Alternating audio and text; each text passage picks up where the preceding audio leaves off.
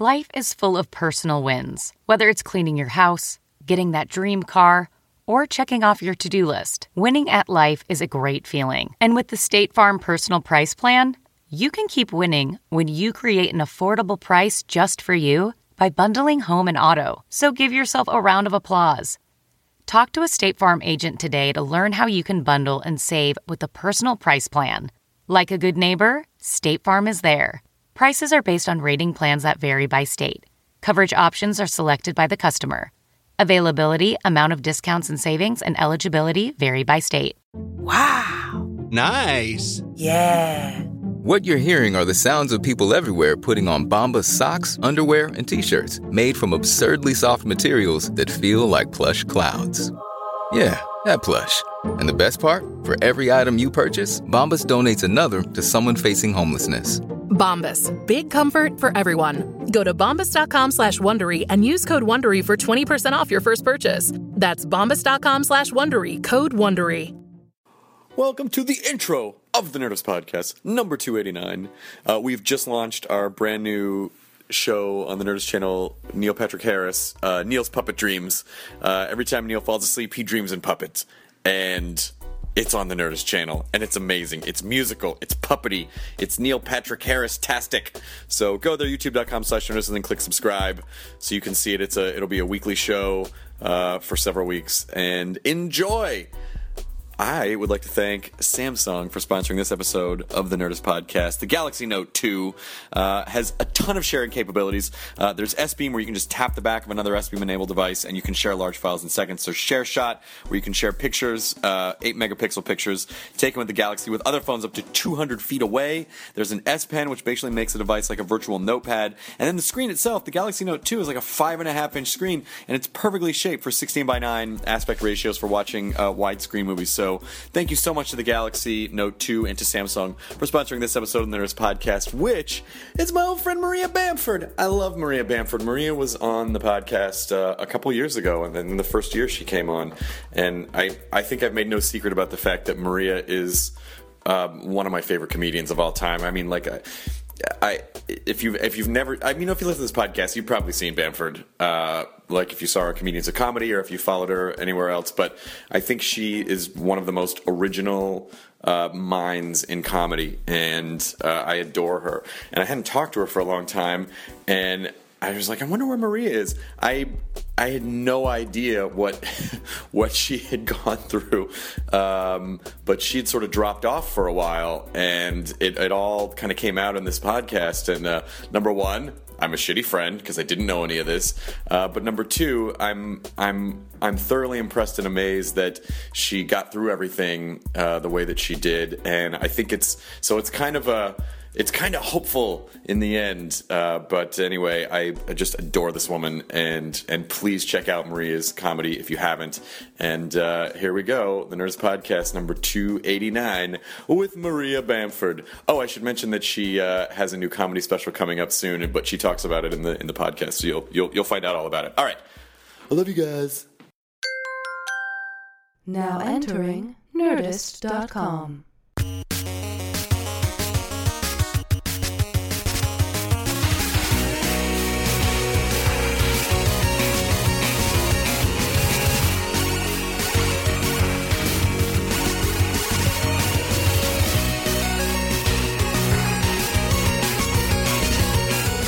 I'm a turkey baby. My fucking birthday's around Thanksgiving. Every year, it's always even when I was a kid, I would have the, yay, it's my birthday. Everyone's gone because it's a holiday. And it turns out my birthday is not the most important thing this week. Damn you, Thanksgiving. Oh, I am not grateful. I'm not grateful that I was born around this holiday. Yeah. I think it's unfair. I think our Pilgrim forefathers would agree. Yeah. That is not cool. It's not cool at all. Anyway. Anyways, well, yeah. Are you guys gonna go? Do they have sea lions up there in Santa Barbara? I don't. I'm sure there. Yes. I'm fantasizing about your trip already. There are sea lions who carry you out to sea to be blessed by a sorcerer whale. You drink from this magic fluid that comes from his enchanted blowhole. It's wonderful. It's wonderful. So great. And Santa Barbara herself. Sandra. It's a Christmassy lesbian woman. She's like,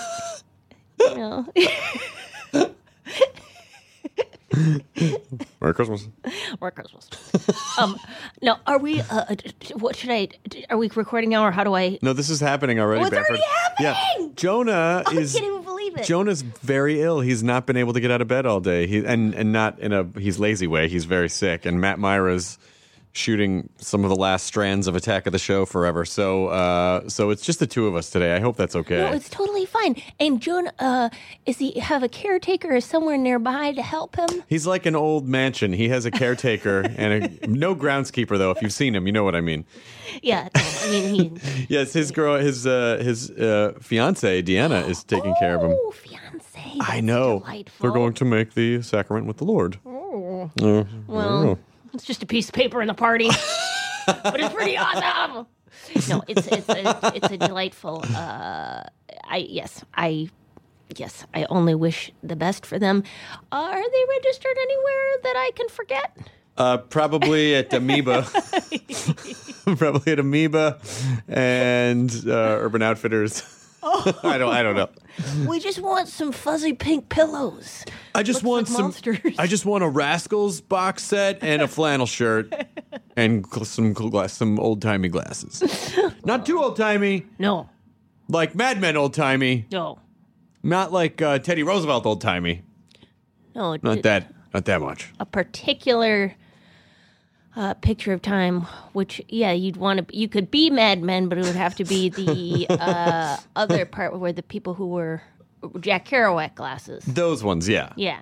Bamford, it's so nice to actually be able to catch up with you because we have not spoken in ages. No, everybody's so busy, which means everyone's very successful. Or just keeping ourselves busy. Yeah, that's true. Feeling some deep chasm. Oh, that could be. Every morning, gotta wake up, gotta fill the hole, gotta fill the hole, gotta cover the hole, gotta fill the hole, fill the hole, cover the hole. Here we go, filling the hole, gotta sleep. And it's time to fill the hole again. Fill the hole, fill the hole, fill the hole. Coffee in the hole. Put some coffee in the hole. Some video games would be fun in that hole. Not enough video games. I'm just a landfill. I'm a landfill of distraction.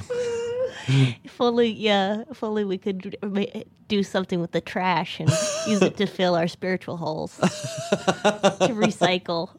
I'm looking to fill my spiritual hole. Do you have any recommendations? I love your bit so much about that sounds like church. Where yeah. But I know a lot of things sound like church. Well, the churches have such great marketing now, that they're more like self-help gurus like Dale Carnegie, right. Sort of like you can win in life. And it's like, where does it say that in the Bible? I thought it was all about giving all your stuff away and not telling anybody about it. It turns out it's about knowing that God wants you to have that house. You deserve that because God loves you, especially when you take care of yourself and get highlights regularly. And wait a minute, where's that in the? That sounds like Hollywood church. Is that actor church? That sounds like actor church. Which is totally. I mean, I totally end up. I realize my hair keeps getting blonder and blonder. It's like, what's happening that I've completely lost? I mean, I've completely sold out on my original vision. But I'm redecorating my house in shades of gray. What? How many? 50? 50 shades of gray. No, the actual ethical. I'm putting a torture fuck chamber where the guest room was. Is that? Have you read that book? No. Yeah. Okay. Good for you. No. I tried it. Jackie Cation, who is a comedian friend of mine. Jackie Cation. She brings romance novels on the road, and sometimes I will look at them, and they are offensive. Offensive. They're, it's It's not real, Jackie. Okay, that's not really happening. Guys aren't wearing kilts. A young woman just wants to be dominated. That's all she wants. She just wants to find the right tiger to come along and pin her down. Like, what is happening? Abusive and terrifying, but with a gentle streak. Wait a minute. I want to get negged and then hugged. I'm trying to figure out, because when I went home to visit my dad over the summer, my stepmom, in front of my stepsisters, like, somehow 50 Shades of Grey, they're like, we're reading this book, 50 Shades of Grey, and they all got beat red. As they should. Like it was dirty, Yeah. you know? And I knew, and no offense to them, but I knew that if they loved it so much and they turned beet red, that I'd probably be like, this may not be for me. I don't know if this book's going to be for me. I have not read it, so I probably should not say anything about it. Very sweet Southern moms are going crazy over it. Okay. So, I've heard it's about domination. I mean, I guess, I don't know. I just, I feel like I get a lot of that in real life. The entertainment business is a very... stupid cunt before I snap your neck in half. Oh, entertainment business. Wait. I'm domed by the entertainment business constantly. It is my gray torture chamber sometimes. For the longest time is the entertainment business. Which is, and it's a delight, but it is not unlike a parent that is never satisfied. Except it's like, I'm being pinned down, I'm being fucked. Where's the orgasm part? Where's the release? When does that part happen? Well, that's when you. I have a new joke premise where, of course, once you say that, then it's. I lose confidence in it. Anyways, it's that relationships are just like stand-up, or that I've realized that I need to put the same kind of acceptance and unyielding effort that I have towards show business. You know, because, I mean, there have been weeks where I've been in Laughlin, Nevada with blood on the wall. And I've questioned, what I'm doing. Will I allow that discomfort in a relationship for any short period of time? No. Sure. No. So I'm trying to, just kind of trying to suck it up more in relationships. Like, what is the equivalent of an open mic for a relationship? It's probably, the first 6 dates. Yeah. Because when people ask you, how do you do stand-up? You're like, you just do it, you know. But you have to sit there for 6 hours. Nobody's listening. Yeah, that's it. That's the whole thing.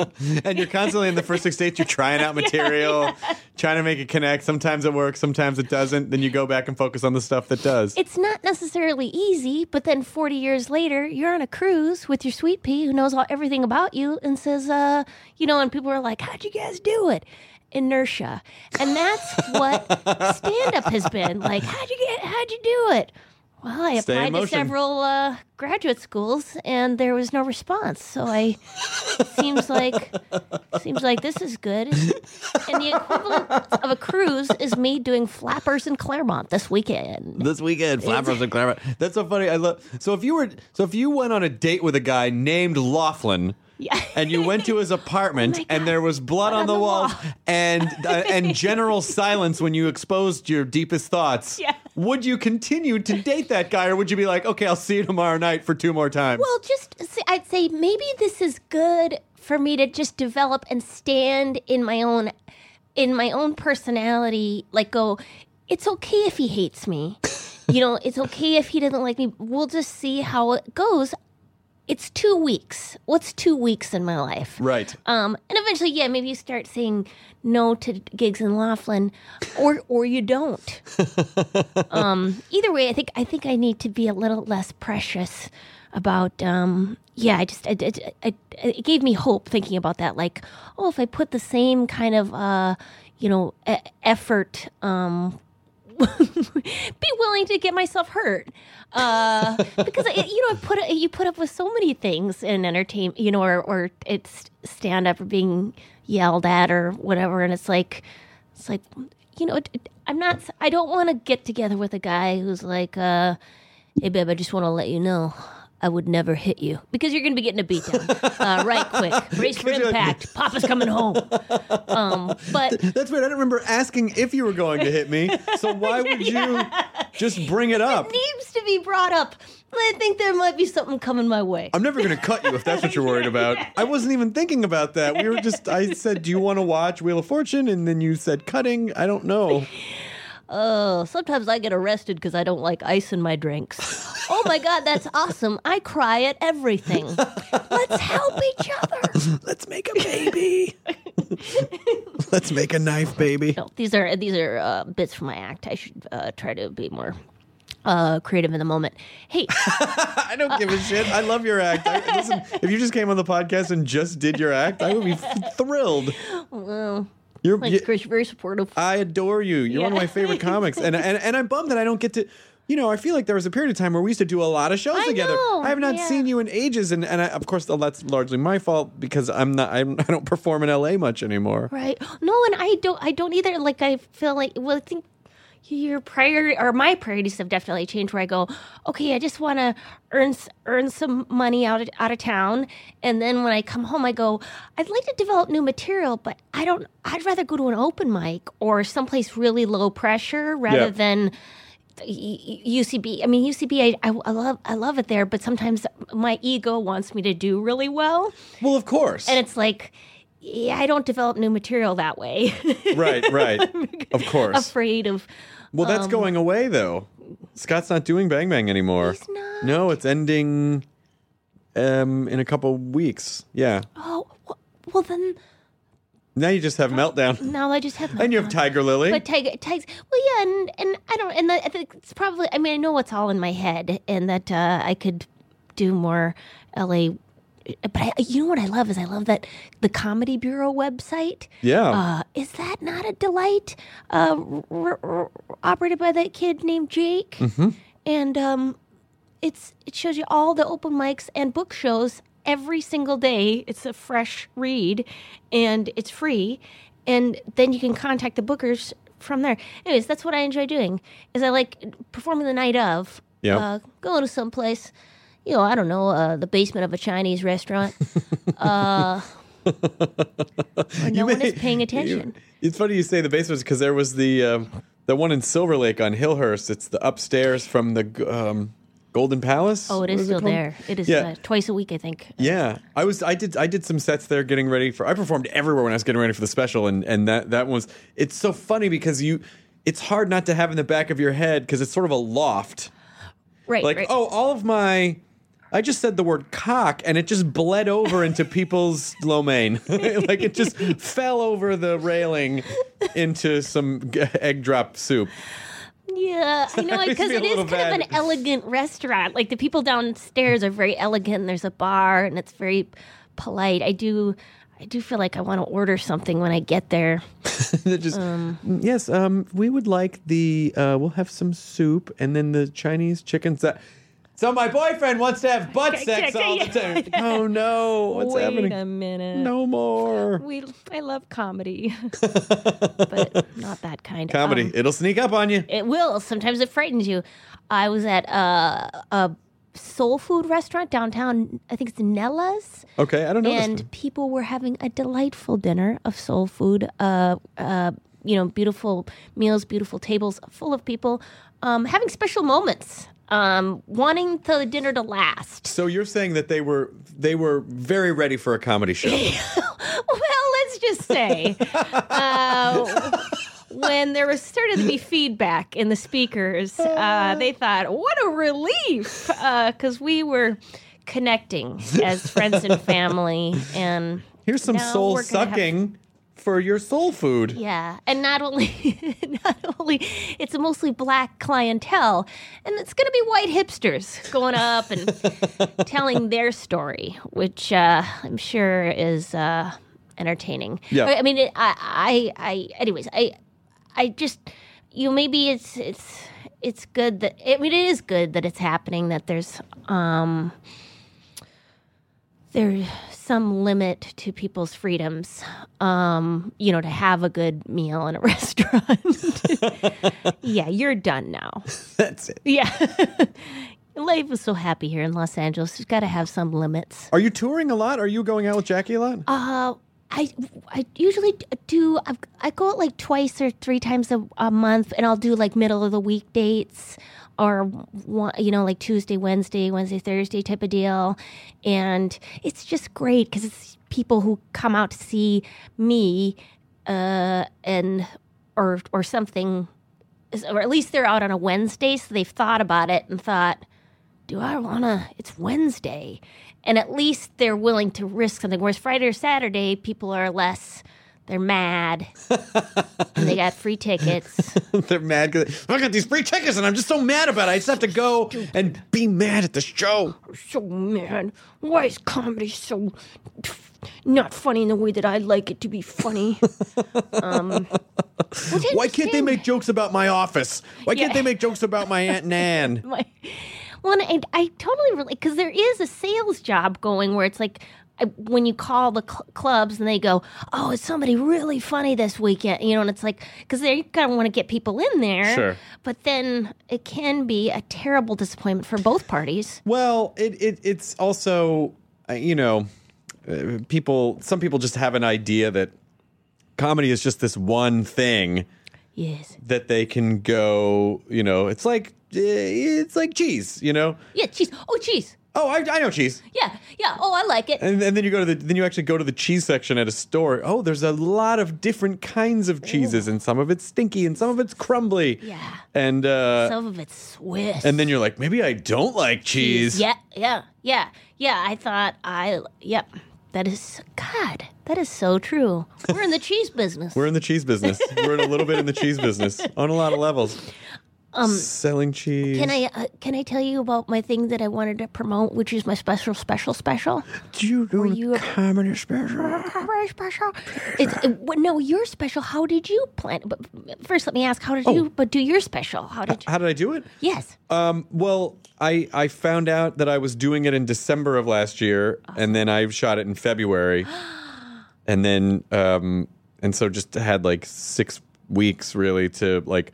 I better pull this shit together, And then and it was fun. It was fun. It reminded me of why I love comedy, because I was performing constantly and trying bits, and they weren't working, and then reworking them and fitting them in and looking at the, like I would love to see the musical montage of that 6 weeks of like writing bits and making bits and putting them together. And it was really fun, and I had a great time, and I loved doing it, and I was very happy with it. What was your experience? Was it in a theater? Or It was shot in New York. Okay, sweet. Oh, at awesome. It was shot in New York at the Skirball Center. Oh, the Skirball. Yeah, you've done it. Lovely. Yeah, it's such a nice space. Yeah, and it was good. I had a great time. How about yours? And was it? I'd have to ask you. Yep. But was it distributed by? It was Comedy Central. Comedy Central. Sweet, yes. Sweet. Okay. Yeah, and I like the Louis C.K. did the direct download to fans, so I just did a version of that. Except I thought I was a little bit nervous about having a giant crowd. I mean, and whether I could get a giant crowd, and so I thought just go to the source, which is my parents. So it's just me. Performing my 1 hour special for my parents. There's a keyboard player. I didn't know that. Yeah.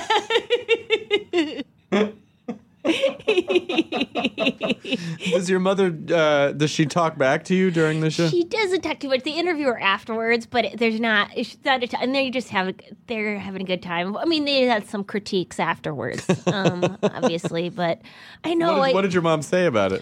Well, she said, she said that one of my jokes was kind of mean, and that she thought I should, that it wasn't nice. Did you do your material about your parents to your parents? Yes.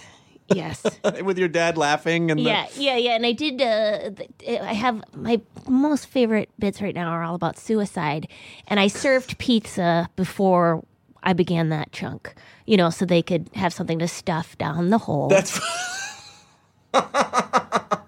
case they felt, overwhelmed.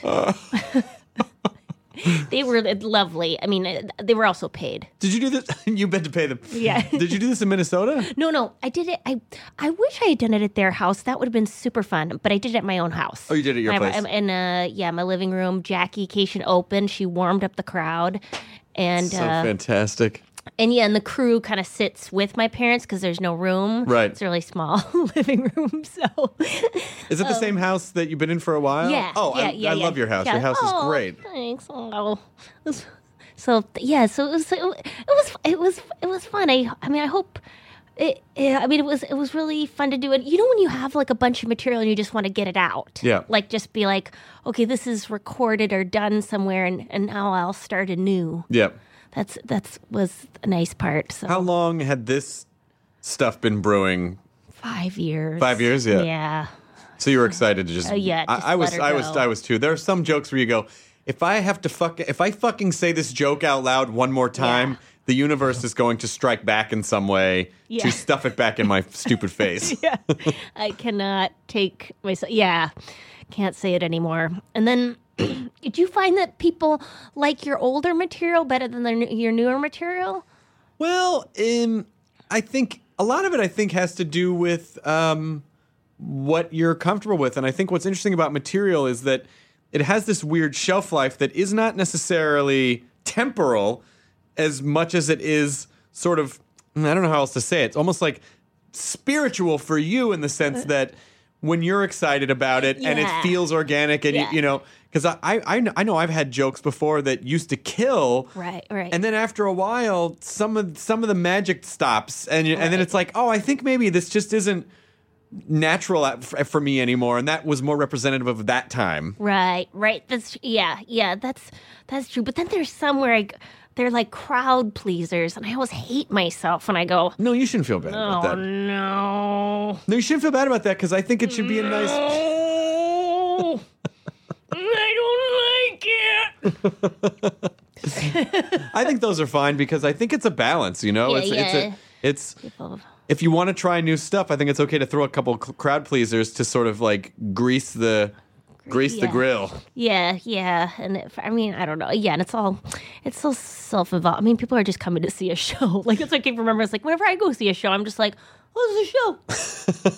So what are your crowd pleasers? What are your crowd pleasers, you think? Well, the current ones, which are probably running on 7 years old now. Oh, no.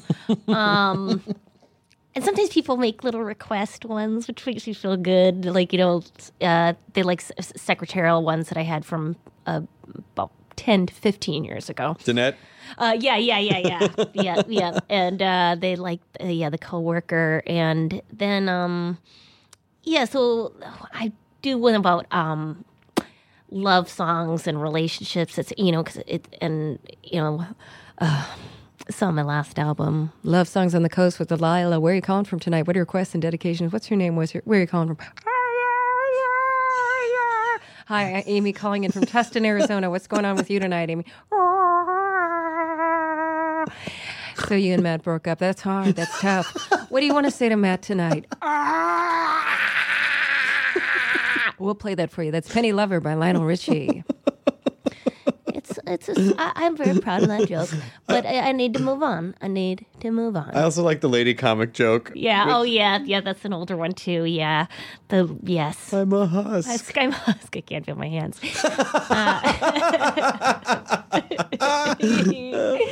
Do you feel like your material now is more personal, or where are you? Well, the ones I just recorded were about some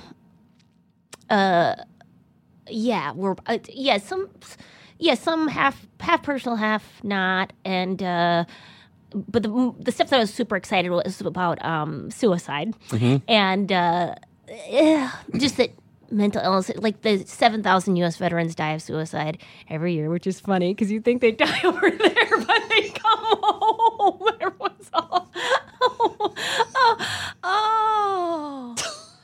Oh, I thought it must be funny because nobody was taking it seriously. Because I've had some experience with my family and with myself, and so I got very, very passionate about that topic because the whole thing of Los Angeles, that you have I have some spiritual, self-righteous friends. Wait a minute. By me saying someone's self-righteous, isn't that self-righteous? Wait a minute. We're all in our own soapboxes, Maria. Like when I had to go into the psych ward, as you do. Sometimes you need to wrap a blanket around your meats and cheeses, put a little feed bag and microwave popcorn around your neck, and take yourself to Lost at Sea Hospital, because the Coast Guard is there, and you are lost at sea. And there you will walk around a cement courtyard with a schizophrenic man with no teeth and no pants, and keep saying things like, "It gets better." I do not believe you, but you're very sweet. And Did you go to the hospital? Yeah. I went about three, 4 times. I don't know what happened. It runs in my family. I turned 40 or something. I don't know. I had some brain things going on where I just could not get out of it. Like I was planning to kill myself. No. Yes, I know. Is this all the suicide material? Is it your brain trying to express that? Yeah. Don't you fucking kill yourself. No, I'll be so mad at you. I won't. Okay, good. That is the funniest thing, is that people are so mad. People will be so mad at you if you do that. And it is genuinely an illness. Like your brain is just screwed up. It's sick. It's not like a personal choice. Like, oh, I'm mad at the world. It's like it is unbearable, And I think that's what, or at least I felt like people didn't understand. People with PTSD, like it is a living, like. It's not just depression, it's not just like, oh, I feel hopeless or something like that. It is literally physically and brain-wise like unbearable. And that was, I think that's, at least I assume that's why people kill themselves. It's not out of like, maybe somebody does it out of circumstance. And I try to write a joke about, but I'm a waste of space and I'm a burden. Remember, that also describes the Grand Canyon. But I owe people a lot of money and everybody hates me. Hello, Europe. Oh, but I killed someone. So have onion rings, firecrackers. Who gives a shit? Oh, but I've done some other horrible, unspeakable, unforgivable thing. There are 19 billion of us now. Google it. Somebody has done exactly what you have done, or worse, has gotten past it and is currently on a book tour. You're never alone. How did you? First of all, I'm very pleased that somewhere you had the presence of mind to go get help. Whereas I feel like a lot of people wouldn't do it. Well, and that's the hilarious thing. My mom's a therapist. I live in Los Angeles, one of the grooviest places in the world in terms of mental health acceptance. And I was like, oof. I got this. I'll take care of it. Like I would rather kill myself than go into a psychiatric facility. Jesus. And I think a lot of people, at least faced with that question, that's what my answer was like, and then I was like, well, I did, I obviously didn't want to do that to family and friends because I am beloved. But yeah, I thought, well, this worst case scenario, I'll hope, I'll go in and, if that doesn't work or whatever, and they don't really knock you out. Like, it's not like, I think, for to be in the psych ward, it's just so you don't hurt yourself. Sure. It's basically you take away your shoelaces and anything sharp, but it is kind of a place to be safe. And that's what I needed, was like place so because I didn't want my friends and family to feel like they had to watch me, which is what you have to do because your brain's going off the. You keep having a repetitively shit idea. Again, this is material. I think I should kill myself. Oh, you know what? I got to kill myself. Oh, I think I'm... And then I realized, wait a minute. I've had a lot of repetitively shit ideas. I've often thought it'd be a great idea to buy day-old raisin bread in bulk and freeze it. Now, I'm not going to follow through on that. I've also thought many times it'd be a great idea to go on vacation with my family. They are my mortal enemies. I will fight them to the very last. We're just going to Michigan and going camping. I will not be dashed upon the rocks by your siren song. I love the idea that you that's almost a weird place to be where you go, I think I should kill myself, but wait a minute. I have so many dumb ideas. Yeah. That's probably a dumb idea too. That it's just like where it's almost like low self-esteem battling the. Yeah. Well, I love you to pieces, and I am so. What happened to finally make you get? Well, I guess now that we're sort of talking real stuff, and this is the one thing that I always love about your material is that as sort of cartoony as it can be, there is a very dense layer of like, this is real. Like if you really peel back the silliness, it's like, no, this is some fucking real shit that is being dealt with. Yeah, that's what I like to think. I like to think that too, Chris. And all that material is thought of in retrospect. Like, I was in outpatient treatment for almost a year. Like, my brain really went off the rails. Like, I couldn't perform. What did it feel like? It just felt, and that, I think, was the super disturbing part, is that I feel a lot of pride in my brain, Like, I feel a lot of, like, like that I'm fast and smart, and a lot of psychiatric medication, especially if they're taking the first one they put me on was a mood stabilizer thing, and one of the side effects was that you have cognitive problems. So I started going on stage and not being able to say words. Oh, shit. Yeah, I mean, it was like insane.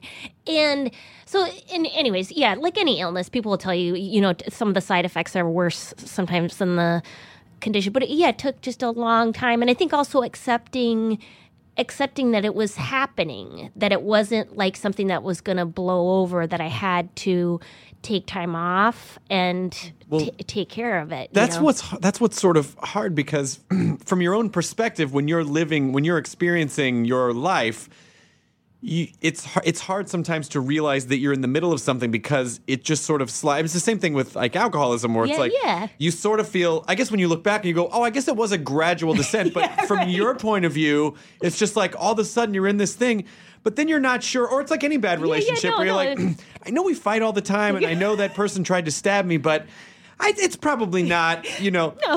So what advice would you give to people? What were you going to say? My friends have tried to intervene, but that fifth person, they don't know what they're talking about.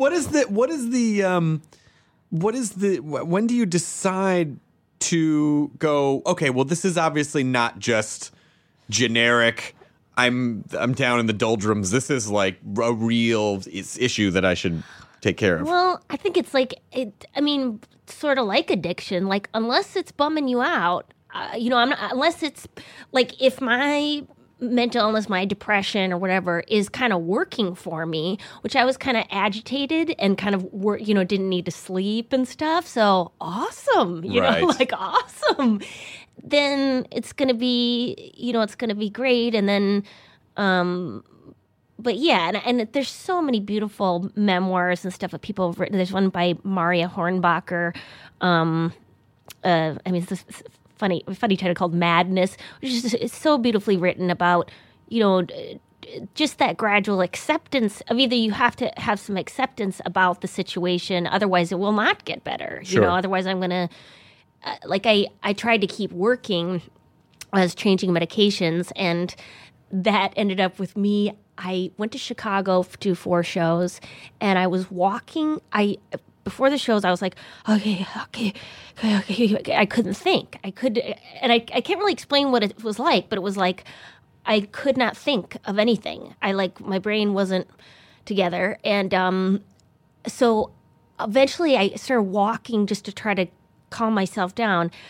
By the time I lost all my identification. I was bleeding, and I was like, I called my mom from the hotel, and I'm like, Mom, and she's like, honey, get to the airport, go to Delta, tell them your gold medallion, and tell them about your website. What? And so it came to pass. And I got a first class ticket home to LA. Are you serious? Yeah. It turns out, and also I'm a white blonde lady. And I was shivering and bleeding. And so I think they kind of want to get you out of the way. Sure. I don't think I was... Just a travel tip for you frequent travelers out there.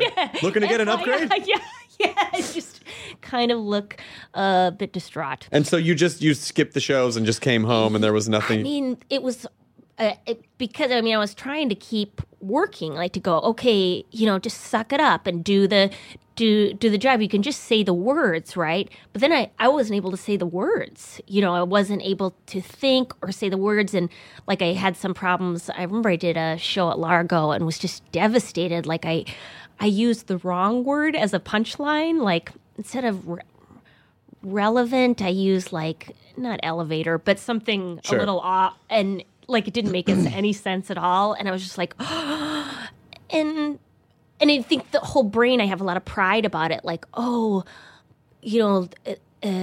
it's the one thing that's ill. So it's telling me shit that's totally not helpful, right? But that's the thing that's trying to figure out how to fix it, and it's not working very well anyways. So what happened in the hospital when you were there? It was awesome. I mean, in terms of it's horrible. I mean, it's horrible. It's horrible. It's like a holding tank. It's not nice. It's not nice or pleasant. I mean, I'm sure there are some nice ones you can go to if you have $20,000 a month or something. Sure. But it was safe. It's just like that feeling of like safety, that I'm not going to hurt myself. They'll catch you. Yeah. I wouldn't be able to do it. And then, and that was good just to have some place to be. And I went in like 3 times because I kept having problems with medications, just having, and then with the depression and just feeling like you just feeling very distraught. And were they basically just because obviously, everyone's brain chemistry is a little different. Right. So are they just throwing like, well, try this. Fuck, that didn't work. Try this. Oh.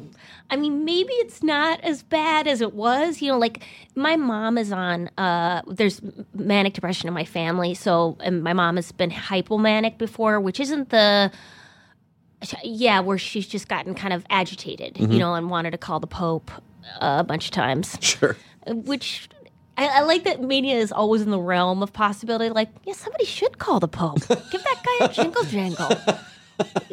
Just tell him what's what. She called my mom or my manager saying that I was in danger and that I needed to be taken off the internet, and fair. Actually, not too far off. No, I do feel like sometimes you do want to get off the internet.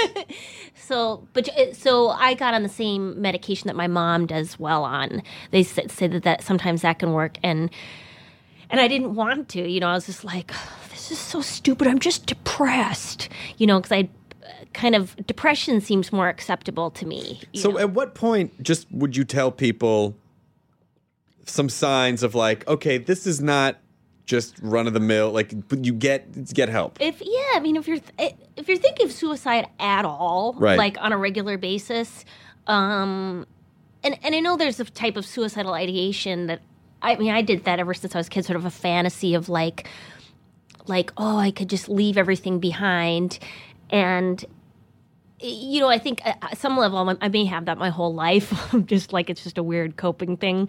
But yeah, if you're feeling bad, I don't think there's any time that it isn't a bad time to do it, because if you feel bad, sometimes it's a good idea to power down before you hurt yourself. Like, because I was starting to, because of the unbearability factor, I was like, and they did give me meds, and I was like, well, maybe I'll just take one of these now, because my brain, I was just like, maybe I should take an Ambien now. Right.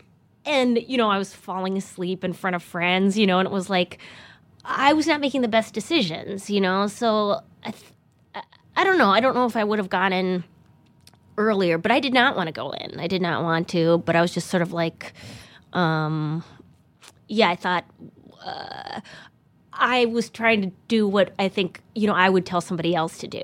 What do you do? What do you do all day in the hospital? Do you sit there? You just sit there. It's just there's, you can walk around. Sometimes there's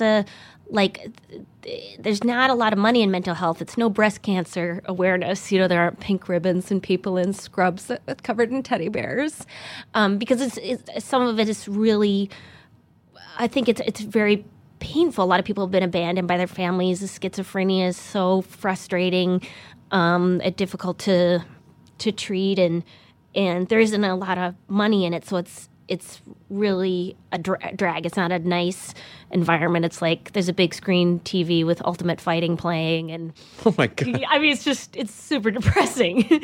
And at that, but also the great thing about it is that you don't have to pretend anymore. Like, you don't have to like go, everything's fine, you know, like, or, you know, be talking to people at work, or, you know, talking to anybody who's like wants you to keep it together. Right. You know, because I even had some friends.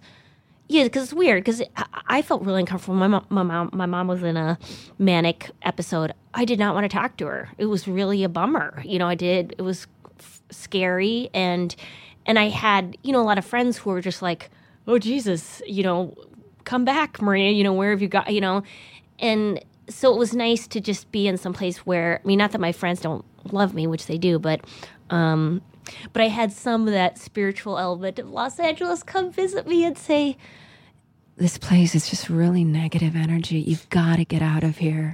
that's what I said, but I was 5150'd, right? It's like the cops came, so I was like, I guess I have to stay here, and then they took away all my stuff. You know what? Go up to Ojai. Right? Like jump off a cliff, No. right? Or like, you know, in a cold body of water where I slowly disappear. That's what I just feel like this is the story you're telling yourself. You know, this is the way you want it to be. I mean, my spiritual advisor just said, maybe you want to move on to the next world. Okay, you're horrible. And please come visit me tomorrow. And you're horrible. Why don't you bring that little ray of sunshine over to the children's hospital? You wouldn't have to make a wish if you believed. Oh, Jesus. You know, which I just find that so sickening. I mean, I just think that's no different than Christianity, or, I mean, there's some element of truth in it. Like, I think a lot of things were coming to fruition in my life. There's lots of stress and stuff. But at the same time, you've got, you know, like with the soldiers who have been, you know, they're generally been through some trauma. It's not like, suck it up and take it. It's like, no, their brain has been injured by their experiences. Your brain chemistry gets all screwed up if you've been in a high stress situation for 3 years in a row, being afraid of dying, you know, or killing people. You know, there's just no way that wouldn't be like a knee that you've been, you know, hit a bunch of times. Oh, how does sports work? I don't know. You're asking the wrong person. I don't know. There's a ball, and then you have to move it to some knee ball where you can only use your knees. It's not very popular. You can either be on your knees or use your knees to hit the knee ball. Knee ball. Mm-hmm. Well, it's like that, because when you use your brain's like your knees. Sometimes you have bad knees. So did you connect with anyone, or did you talk to a lot of PTSD? Yeah, or not? No, not really, because I don't really have. My dad was in the military. He was in the Navy, and so I feel like, or just feel some affinity of like. Just like I wouldn't have wanted my dad. My dad wasn't in combat or anything, you know, but like you just go, so you just abandon these people? And obviously there aren't enough resources, but there's enough resources for the actual war. Right. You know, like if you can't pay to take care of those people. And also I think the military does do a lot for suicide prevention. Like my friend Jackie Cation went over there to Iraq, and she said there was tons of things like how to prevent suicide over there, because it is such a big thing. But I think there's still such a heavy stigma, and no matter how many posters you put up, like you're not going to go tell your superior, hey, I'm kind of freaking out right now, because you need the money. You also, like, it's on your permanent record. It's also embarrassing. I mean, I'm a comedian, and I was ashamed, you know, I was ashamed to need help, you know, and it's like, that's ridiculous, you know. The comedians are, you know, we're supposed to be known for, you know, whatever, needing some extra help or something. But I just think it's important for people to, I think it's important for, it's important for people to not have the pride issue, and to reach out and to not listen to, I mean, I'm sure it's hard when other folks who don't have, I mean, I've talked about this a little bit before. It's very difficult to explain anxiety to someone. Yeah. And impossible, I'm sure, to explain mental illness to someone, because if other people haven't experienced it, it's sort of like I assume it's like what you said, where they just go, "Come on, aren't you really? Cheer up, have an ice cream," and you're like, "No, Which it's not." I have as well. You know, like I'm irritated by people who are depressed. You know, I'm just like, May I have your attention, please? Oh, May I have your attention, please? okay. yes. We'll be conducting a test of the life safety system in this area. Oh My God, we're gonna be part of a test. that's so May I have cool. your attention? We got it. We'll be conducting a test Test of the life safety of life system. safety. Of the life safety system in the building. This is only a test. Okay. I hope so. Only a test. All right, this part is not a test. We had to do the test part. You're all in horrible danger. Gas leak, so on and so forth. Fire. It's all fine. You know what's important now is one of the Maria, things- what if I just pretend like I didn't hear that? Yeah. Or you pretend like you didn't hear that? Like, Maria, the life test. And you're like, what life? What? Yes, it's all a life test, Chris. Yeah, it sure is. And you know, we're all just trying to keep safe. We're all just trying to. No, Maria, there's a life test. Do you see the blinking light above me? Us? Oh, is that supposed to alert us of something? Oh my God.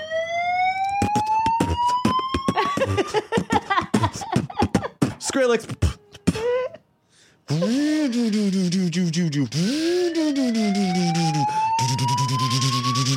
Everyone gather what's in the happening right- courtyard. Everyone gather in the courtyard.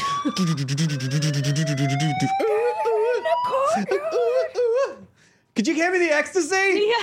Do people ask for ecstasy that way? I don't know how they do it. It feels like we're in the worst rave. If an officer's like, look, it's Casual Friday. We're going to have a rave. We're going to activate the life alert system, and then we're going to dance. This is an interesting alert system. You know, just that if there was an emergency, I don't know if I would take that much notice of it. Yeah, I don't know. I would just be like, it's the test. Yeah, it's a test or... But there's a man running by on fire, like the cover of the Pink Floyd album. I know. He's testing us to make sure. Well, and that does segue a little bit back into what we were talking about in terms of, you know, people don't want to... We don't perceive danger until it's right in front of... You know, like people drive with their cell phones because they go, oh, I haven't had the experience of crashing at 60 miles per hour while talking on my cell phone, so it won't happen. And that's the same thing, I think, with mental illness. Like if somebody goes, I'm fine, or they go, I've been able to suck it up before. I think I'll do this. You know, I've been having some weird thoughts, and yeah, I'm kind of checking out my guns a lot more. But Yeah. I know I'll be fine about around 2 a.m. this morning. I'll be fine. Well, I guess it's also the same as some people wait until it's too late. Yeah. But then other people, I tend to fall more on the side of like, this is a test of the Nerdist broadcast system. The broadcast in your area is in connection with the FCC. It does make me feel sort of safe. That siren's going to protect us, right? Yeah. I would fall more on the hypochondriac side of it sometimes, where I'm like, oh, I should probably go to, you know. And I don't ever, like, here's a great example of complete irrational behavior. Is it my girlfriend and I were visiting my dad in Las Vegas, and we're standing outside waiting to go into this restaurant, and an insect, some type of insect. I didn't see it, but all of a sudden I just felt a chomp on my arm, and I looked down, and I just see this kind of greenish insect, and I flicked it off out of response. And then there was just a little piece of skin missing, and it just like swelled up, like it just got puffy, and I was like, I'm poisoned. This must be poison, Yes. because your skin shouldn't swell up. And that's poison, and I probably should go. And, you know, Chloe was like, you're fine. It was probably just and I go, but it wasn't like a mosquito, because it was green.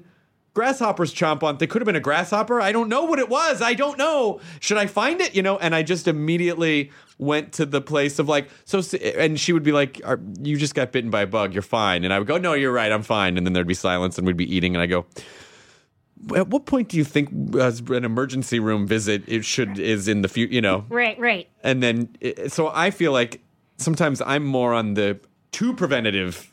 Right. That you can be, and I totally get that too. Because like I mean, again, living in Los Angeles, there's lots of highly sensitive people, or you know, saying, you know, I've got to have this special food at this time. You know, crushed, but hot, but cold. Right. But what I want, but not what I want. Right. Okay, thanks.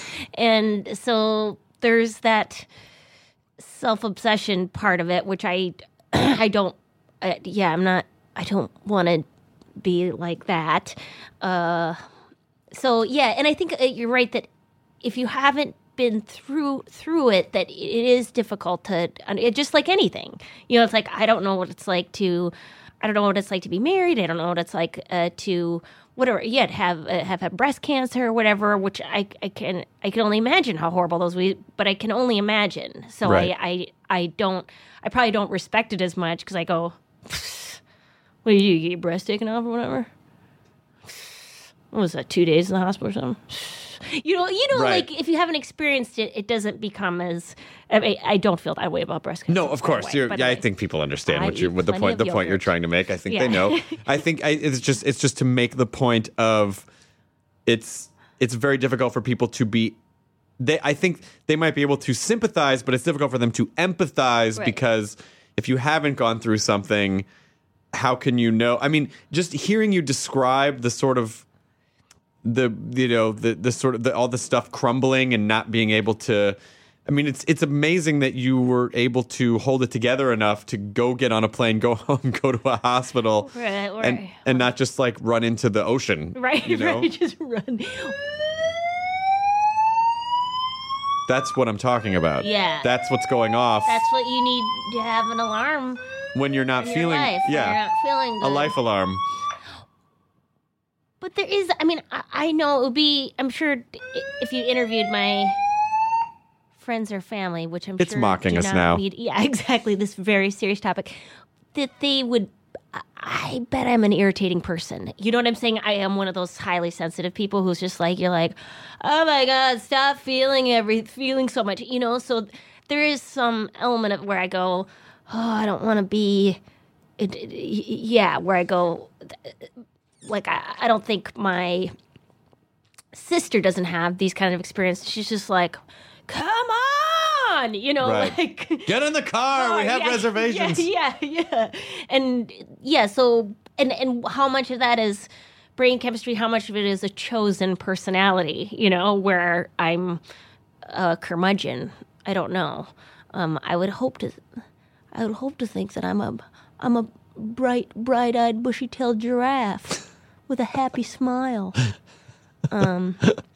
Anyways, but yeah, I don't know. I mean, I can see both sides of it because I've had friends who are depressed or have mental illness, and I'm just like, oh my God, like, because it is a pain in the ass. Like it's a pain in the ass.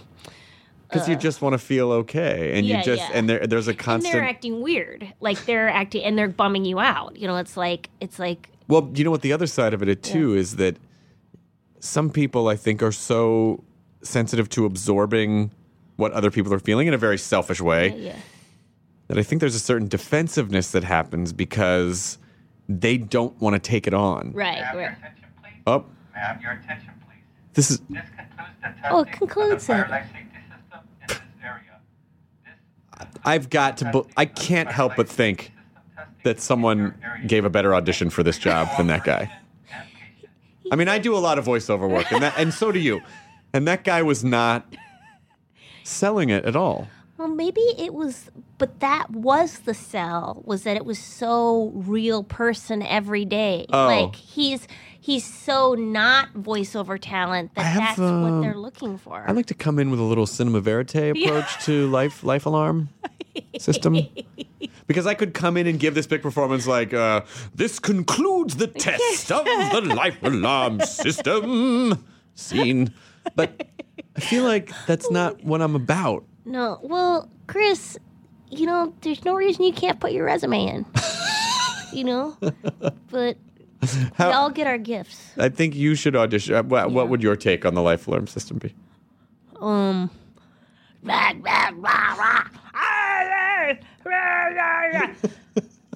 I do like the Muppets. I'm animal. And then you wouldn't even need to know what it meant. That's awesome. I think there's a life alarm system, but it's just... Oh, wait. It's just a test. Oh, no, wait. That is not a test. Hey, welcome to the life alarm system. You have 3 minutes to exit the building. Yay! But I was saying that I think sometimes really hypersensitive people are maybe seem like they're not sympathetic because they're defensive because it's difficult. I find that I'm that way sometimes. Like, you know, the worst person I'm that way with is my mom. Where if she gets upset about something, sometimes I get mad at her. Right. Because the thought, and it's very selfish, but the thought of taking on what I actually want to feel, which is like I need to absorb this experience for you. Right. Is so painful. Right. That my reaction is just like, wall. I can't feel that because it's too much. It's bringing you down, or it's frightening. I find it is frightening. Like I had a friend who was in a manic episode, and like, you know, and I was frightened. I was just like, you know, like she was just totally acting bazooka and I mean, not totally bazooka, but just, you know, the edginess of bazooka, and it is frightening. So I had a friend who his mom got suicidally depressed and had to go into the hospital, and you know, they were watching her all the time that she wouldn't do something, and he was super angry. People get really angry. And yeah, maybe it is like taking it personally. Like, I mean, it's like when somebody's drinking or whatever, and you go, "Why can't you get better for me? You know, why isn't this enough for you to get better?" And it isn't. It isn't.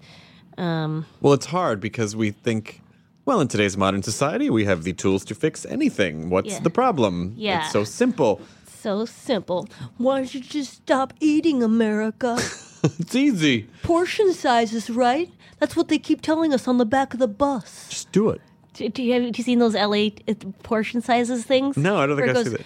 The most adults only need 2,000 calories a day, and then it has a picture of a giant plate of eggs and pancakes and sausages, and then a more reasonable plate of 2 eggs and a pan of sausage. And it says portion size counts. See, I only see on the back of the bus, dos abogados. But there was only one time. I've never, you know, even with. I mean, I think I have pretty manageable like anxiety and not a ton of depression. Yeah. But you know, I do get negative sometimes. But there was one time where I actually. I don't know if it was suicidal, but years ago, my back had gone out, and they gave me Vicodin. Right. And so I took a Vicodin one night, and it was just weird. And then it didn't really work. And so the next day, I had like a Valium or something to try to relax them because the muscles were so tense. Yeah. And not a good idea. At 3 o'clock in the morning, I all of a sudden had this weird, and I don't know if it was. I feel like it had to be connected residual medication, and you know, that's why it's not a good idea to mix medication without someone who is maybe a physician. I had this weird, almost uncontrollable urge to just go jump off the balcony, where I was like, I don't think I can stop myself, like breathe and talk myself out of it. And it was not feeling like you're in control of your own brain is it's probably my biggest phobia. Yeah, it's weird, yeah, because I'm very proud of that or something. And how did you manage? How did you navigate those waters? I just felt, I kind of avoided doing shows or being around people because I was just like, I try to talk with.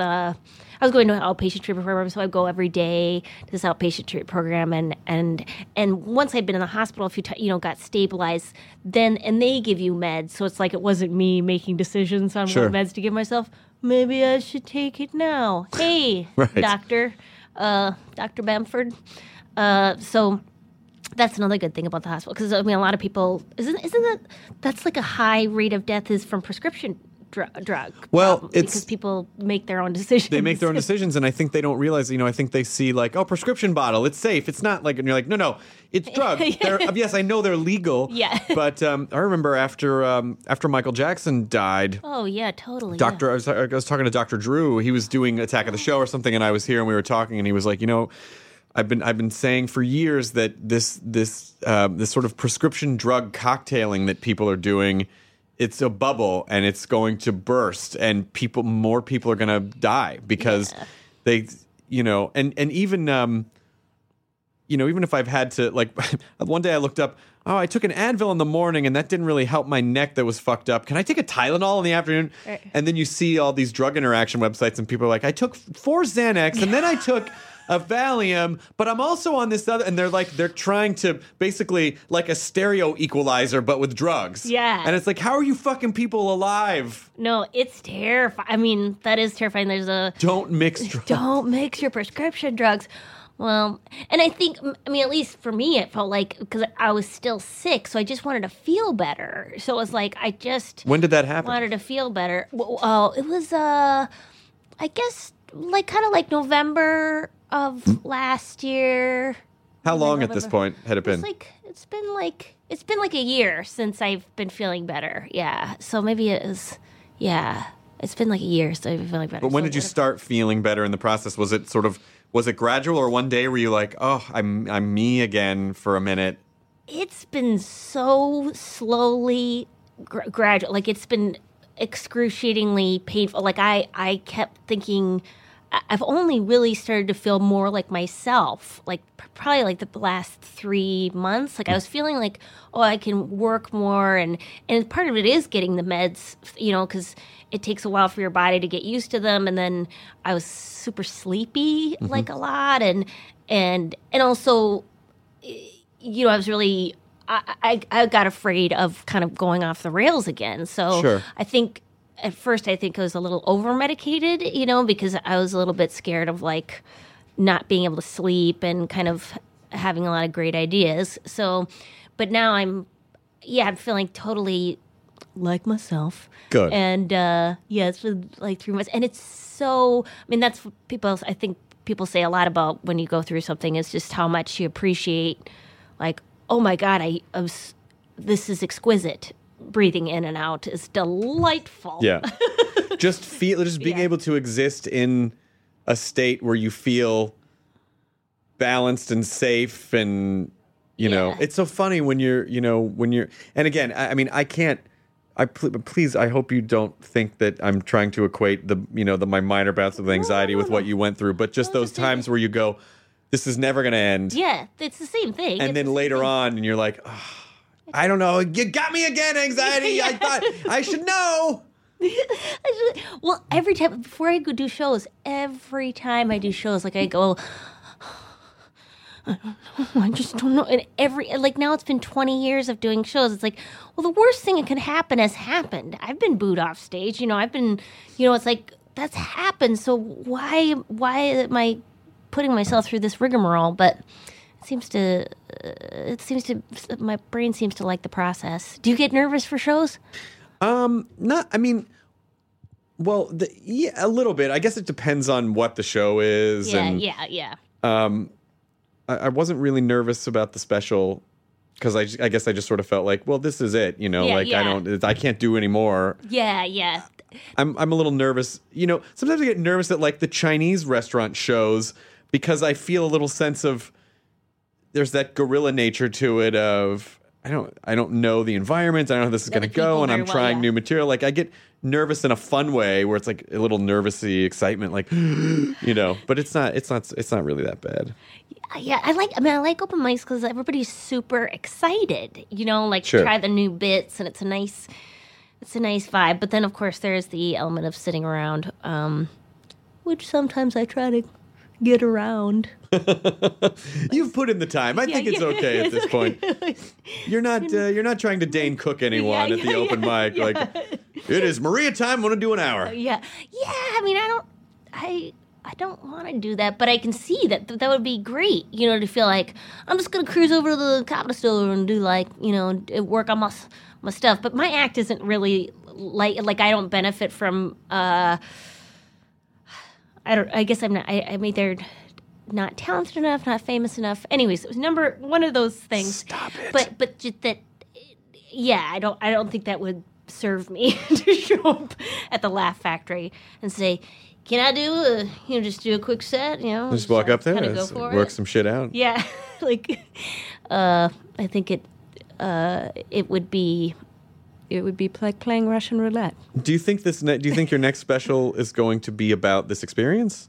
Yeah. Well, that's what it is. It has like a the current one, or the current one. The current one has this. Has has a lot of the material in it. That's so I mean, the idea of it. Just to step back for a second and think about the special that you did about mental illness to your parents. Yes. In your house. In my house.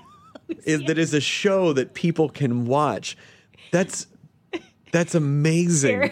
It really is amazing. I hope it's good. I mean, watch. It's hard for me to tell if it's good or not. But it seems because your audience was two people who were your parents. Well, but I mean, listen. I don't know. I mean, I would watch you do any. I would watch you read out of a phone book. I think. Yeah. Whatever it is. Now all I can think of is going home, and you can download it now? Yeah. Can I download it now, like when I get home? No. You download it on the 28th. Wednesday the 28th. It will be available on chill.com. Okay. Chill.com. CHILL.com. That's a good domain. Yeah. Try and park that motherfucker. Yeah, and and it'll be $4.99. And the keyboard player is Wayne Federman. The opening act is Jackie Cation. My Love parents both of those are people. Marilyn and Joel Bamford, currently residing on Little Lake Pequam, Minnesota. Any bulldogs in the special? There are they're pugs. I'm pugs. Fuck! I'm sorry. No. It's okay. It's not racist. Pugs are Ewoks to bulldogs Wookiees. Yes.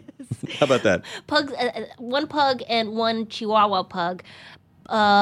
Blueberry is the new Chihuahua pug who Blossom passed away. I know. I'm sorry about Blossom. But and she was not in the special as much because she likes to run around, and I thought, I don't know. I mean, I don't want her to feel like she. So management going to take care of this? We're shooting a special. Yeah. Blueberry, please sit down. Who's this? Come on.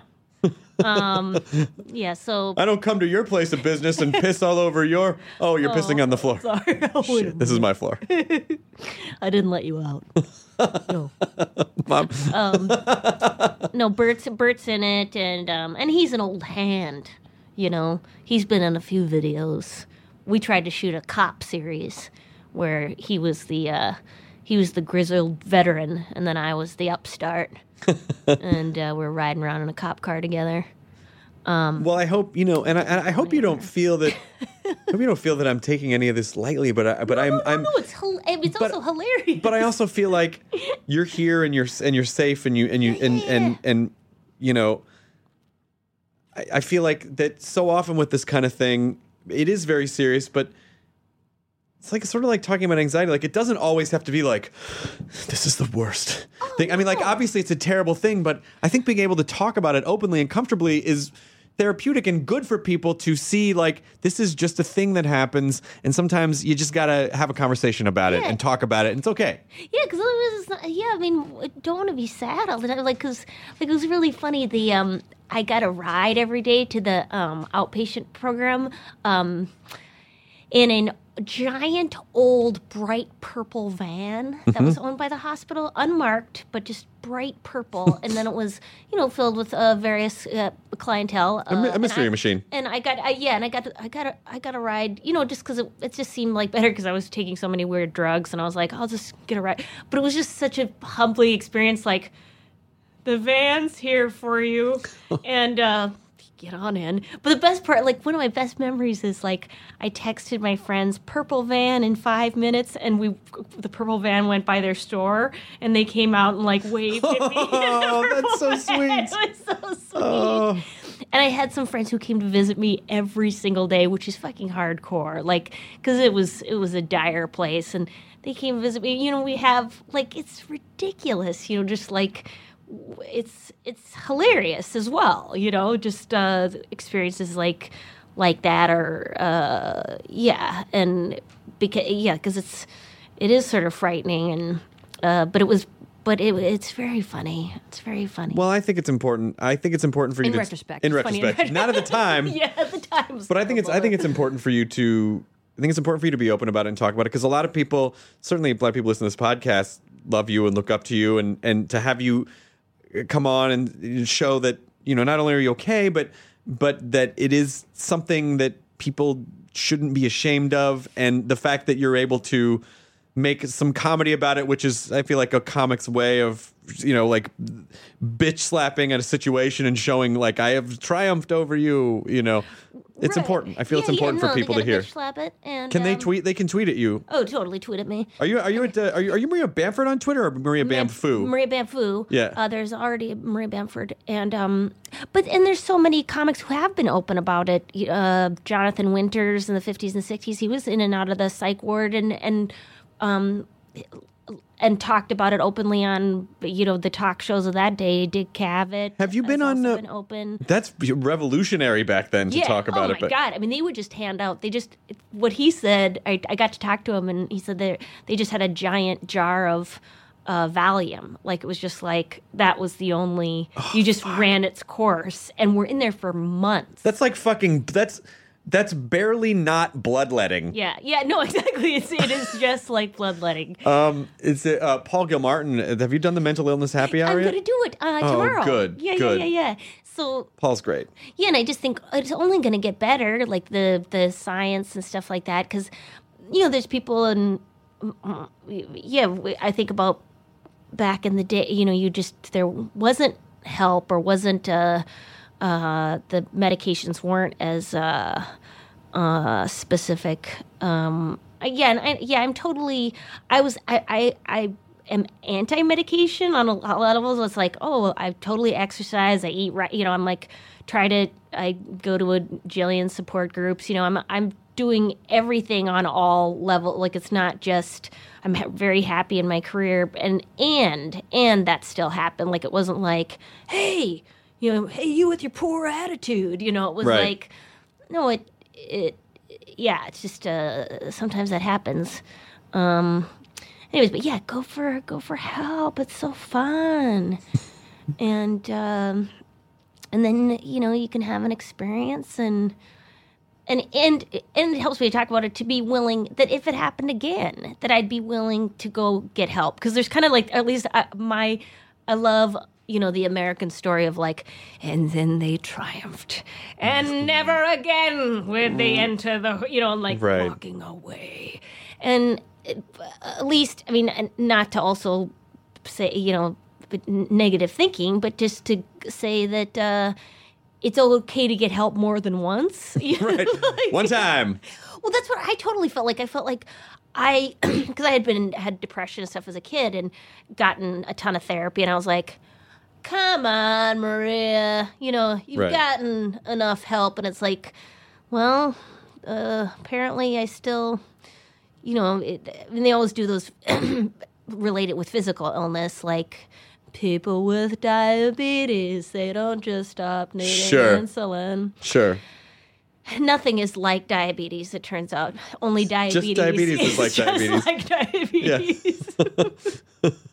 It's like diabetes. No, it is not. But it's hard because, you know, so much of our experiences are thought based, and it's easy to forget. Like, no, well, those are chemical expressions of the way we process that. You know, like they're just as medical as, you know. Yeah.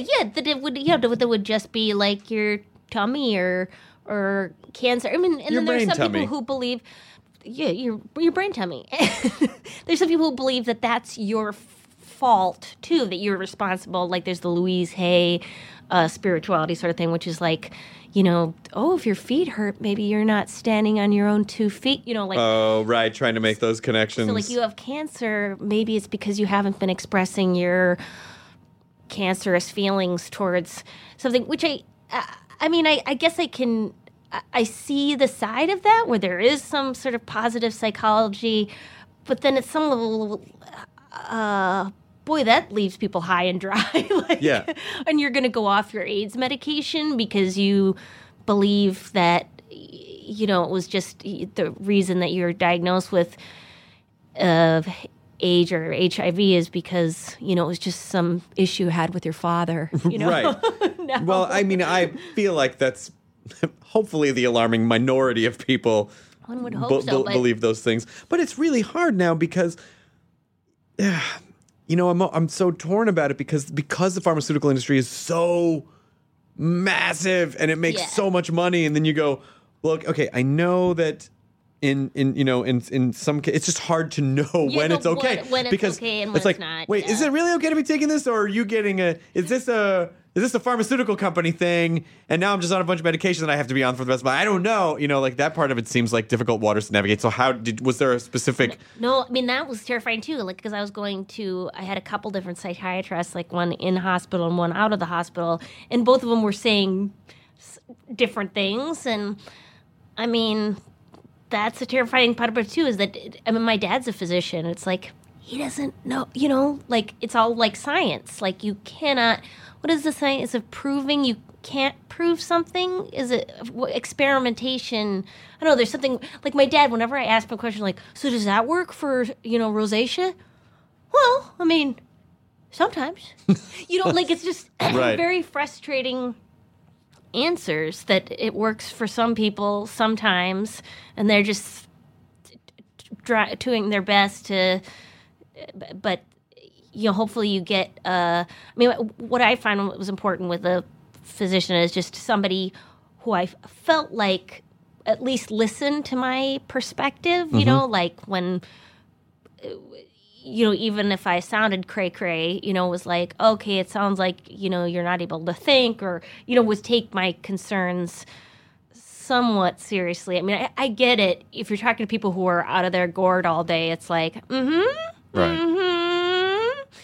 But also that's part of the job too. I had one doctor who's really great. He just said, I heard that it's Atul Gawande. He's the medical writer for the New Yorker. Sometimes he writes about how listening is half of medicine, of listening to the patient, and that you really need to. That's healing in itself. Right. And I found that to be true, that when the doctor was, heard my experience and my concerns of, that was super helpful. Like I did get irritated when the psychiatrist was like, so I talk for a living, but you didn't, and the main side effect for this is maybe difficulty speaking. And no one bothered. And you couldn't give me a heads up. And, it's a job. She didn't, she just didn't think about it. Yeah. And so, and I also wanted to go on it. Like, I was like, okay, yeah, well, does that work? That's good. Yeah. But yeah, it is hard to know, because I know it seems some people would do better without meds. Like they, hey, why don't you live in a nicer place, or clean your room, and get some friends, and that will lift your mood. I think those things are just as important. But if a person is trying to do that, or can't, like they're stopping able to function, then I don't know. I'm not a doctor. What? I'm just a headlining comedian who works in some cities. Are you performing anywhere before we? Claremont Flappers this weekend. Oh, good. And that'll be at Minneapolis at Wits. What's the name of your special? It's called the Special. November 28th. November 28th. At chill.com. Yeah, DL it. I am so happy that you were here, and actually, I know Matt and Jonah couldn't be here, but it was really nice to talk to you one on one, and I hope that people really listen and can help and benefit in their own what you went through. I know I've learned something, and that's that I won't shut up. I have so much to say. You know what you need, Maria? Hugs. I'm gonna come hug you. I love and everything's hugs. gonna be fine. Enjoy your burrito, everyone. At Maria Bamfoo on Twitter. Yes. Give her some hugs. Yes. Yes. Yes. Yes. Yeah. Are we done now, Chris? Can I have a biscuit? Tess, cactus, life flirt, Tess. So I'm just keeping it real, yo, Tess. Now leaving Nerdist.com. Enjoy your burrito. Behind every successful business is a story, and some of them might surprise you. Like how Chobani's first yogurt factory was discovered on a piece of junk mail, or how the founder of the multi-million-dollar cosmetics brand Drunk Elephant was told by everyone, including her own mother, that the name sounded like a dive bar. I'm Guy Raz, and on my show How I Built This, I talk to founders behind the world's biggest companies and brands to learn the real stories of how they built them. In each episode, you'll hear entrepreneurs share moments of doubt and failure and talk about how they were able to overcome them on their way to the top. How I Built This is like a masterclass in innovation and creativity, a how-to guide for navigating life's challenges from the people who've done it all. Follow How I Built This on the Wondery app or wherever you get your podcasts. You can listen to How I Built This early and ad-free right now on Wondery Plus.